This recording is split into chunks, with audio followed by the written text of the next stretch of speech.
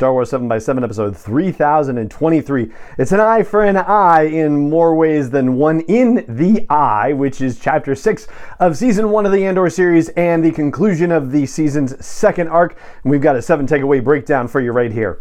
Punch it!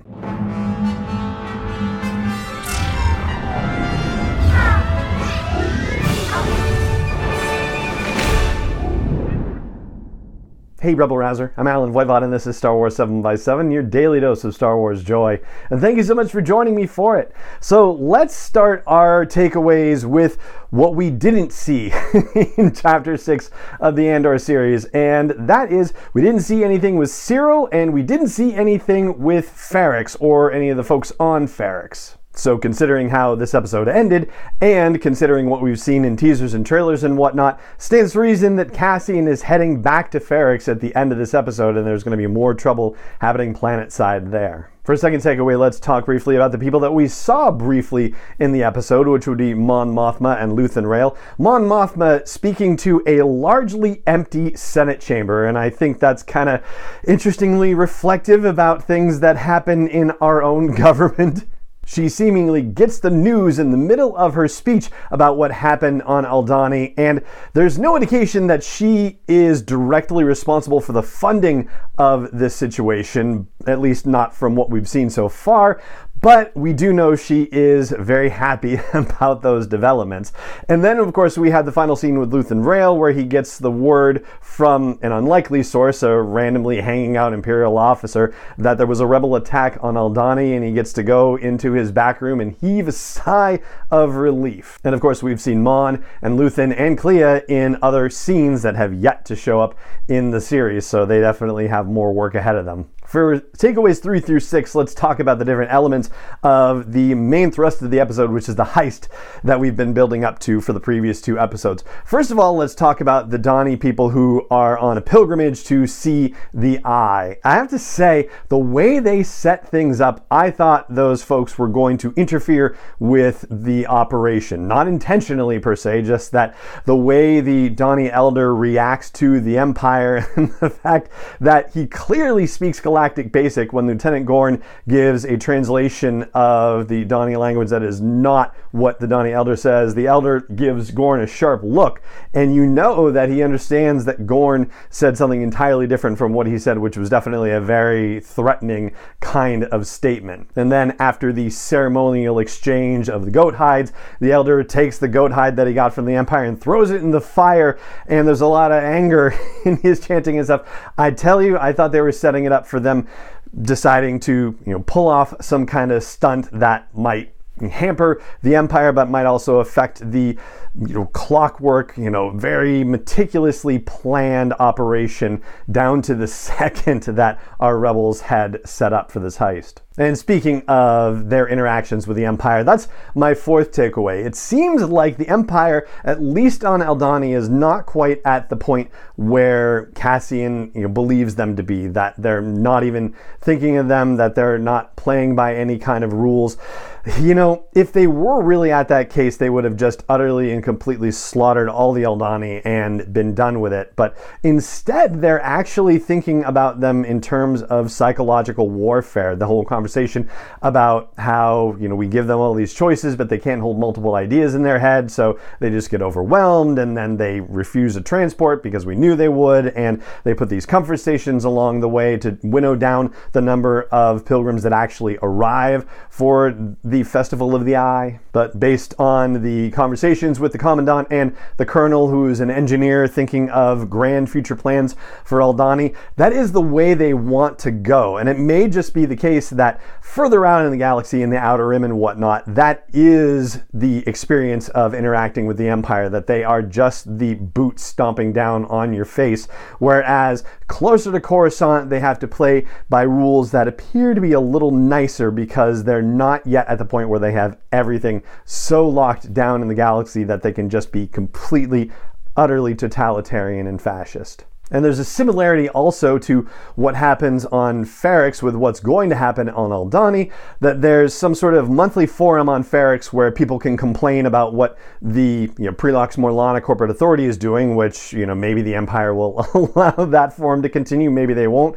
But on Aldhani, they are talking about how, oh yeah, the Enterprise Zone that we set up, eventually everybody can watch the Eye and that whole situation from the Enterprise Zone. They won't be able to come through that Sacred Valley to be able to participate in it in their custom. So yeah, I think Cassian is right in his Outer Rim perspective way, and it's just a matter of time before the inner rings of the galaxy, so to speak, are falling in that direction too. For a fifth takeaway, I'll mention one of the more surprising things about the heist, for me at least, and that was the fact that Cinta was left behind, and apparently intentionally so.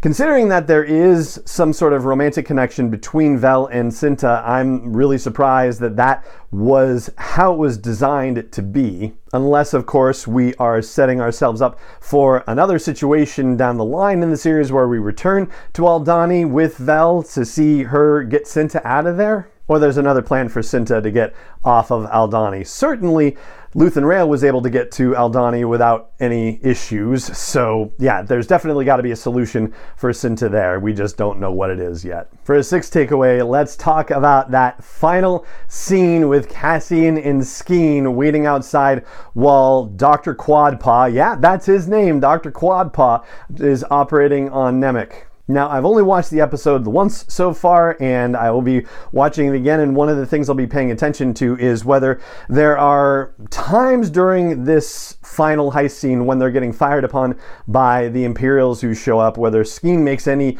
decisions that sacrifice other members of the team in order for his own personal safety, to see if there's another clue there about the mercenary turn that he takes at the very end. But the fact of the matter is that they did kind of seed a mercenary turn for us by showing us all of his tattoos and his sordid background described as a result of those tattoos, that sort of thing. I will say, though, that the moment he proposed the split, you had to know that Skeen was a dead man. It was just a matter of how it would happen. And they went with the Solo a Star Wars story route, where he's talking and just Cassian up and shoots him in the middle of a sentence. There's no pithy remark or anything like that. It's just get her done. And it's very much in line with Cassian's character as well, both as we have seen him so far and also as we are plotting a path between who he is in the Andor series and who he eventually becomes in Rogue One. And then, of course, there's the very touching handoff of the manifesto to Cassian. Have to imagine that's going to come up somewhere in the future, and I'm really excited to find out where, how we're going to see that continue to play a part in the storytelling here. I hope they make it a part of it. I hope it comes up somewhere else too. It'd be really cool. And then the final takeaway is just a kudos to Susanna White, who is the director of these episodes. Fantastic direction overall. Very tense heist scene. A lot of moving parts, a couple of fake outs, some surprises, and a very satisfactory final twist. This was a fantastic arc, and I am just thrilled. The series has been bang up awesome so far, and I cannot wait to see where they go with it for arc number 3 in chapter 7. We have an idea of kind of where they're going to be going with it to some degree, and we'll talk about that very soon. But for now, that is going to do it for my 7 takeaway breakdown of chapter 6 of the Andor series, The Eye, and that is going to do it for this episode of the podcast. It just remains for me to say thank you so much for joining me for it, as always, and may the Force be with you, wherever in the world you may be. 7x7 is not endorsed or sponsored yet by Lucasfilm Limited, Disney, or 20th Century Fox, and is intended for entertainment and information purposes only. Star Wars, the Star Wars logo, all names and pictures of Star Wars characters, vehicles, and any other Star Wars related items are registered trademarks and/or copyrights of Lucasfilm Limited, or their respective trademark and copyright holders. May the Force be with them. All original content is copyright 2021 by Star Wars 7x7. We hope you love it. When you drive the brand ranked #1 in dependability by J.D. Power, you can stop thinking about what you can't do and start doing what you never thought possible. Visit your local Kia dealer today to see yourself behind the wheel of the brand ranked #1 in dependability by J.D. Power. Kia, movement that inspires. Call 800-333-4KIA for details. Always drive safely. Kia received the fewest reported problems among all brands in the J.D. Power 2022 U.S. Vehicle Dependability Study based on 2019 models. See jdpower.com/awards for 2022 details.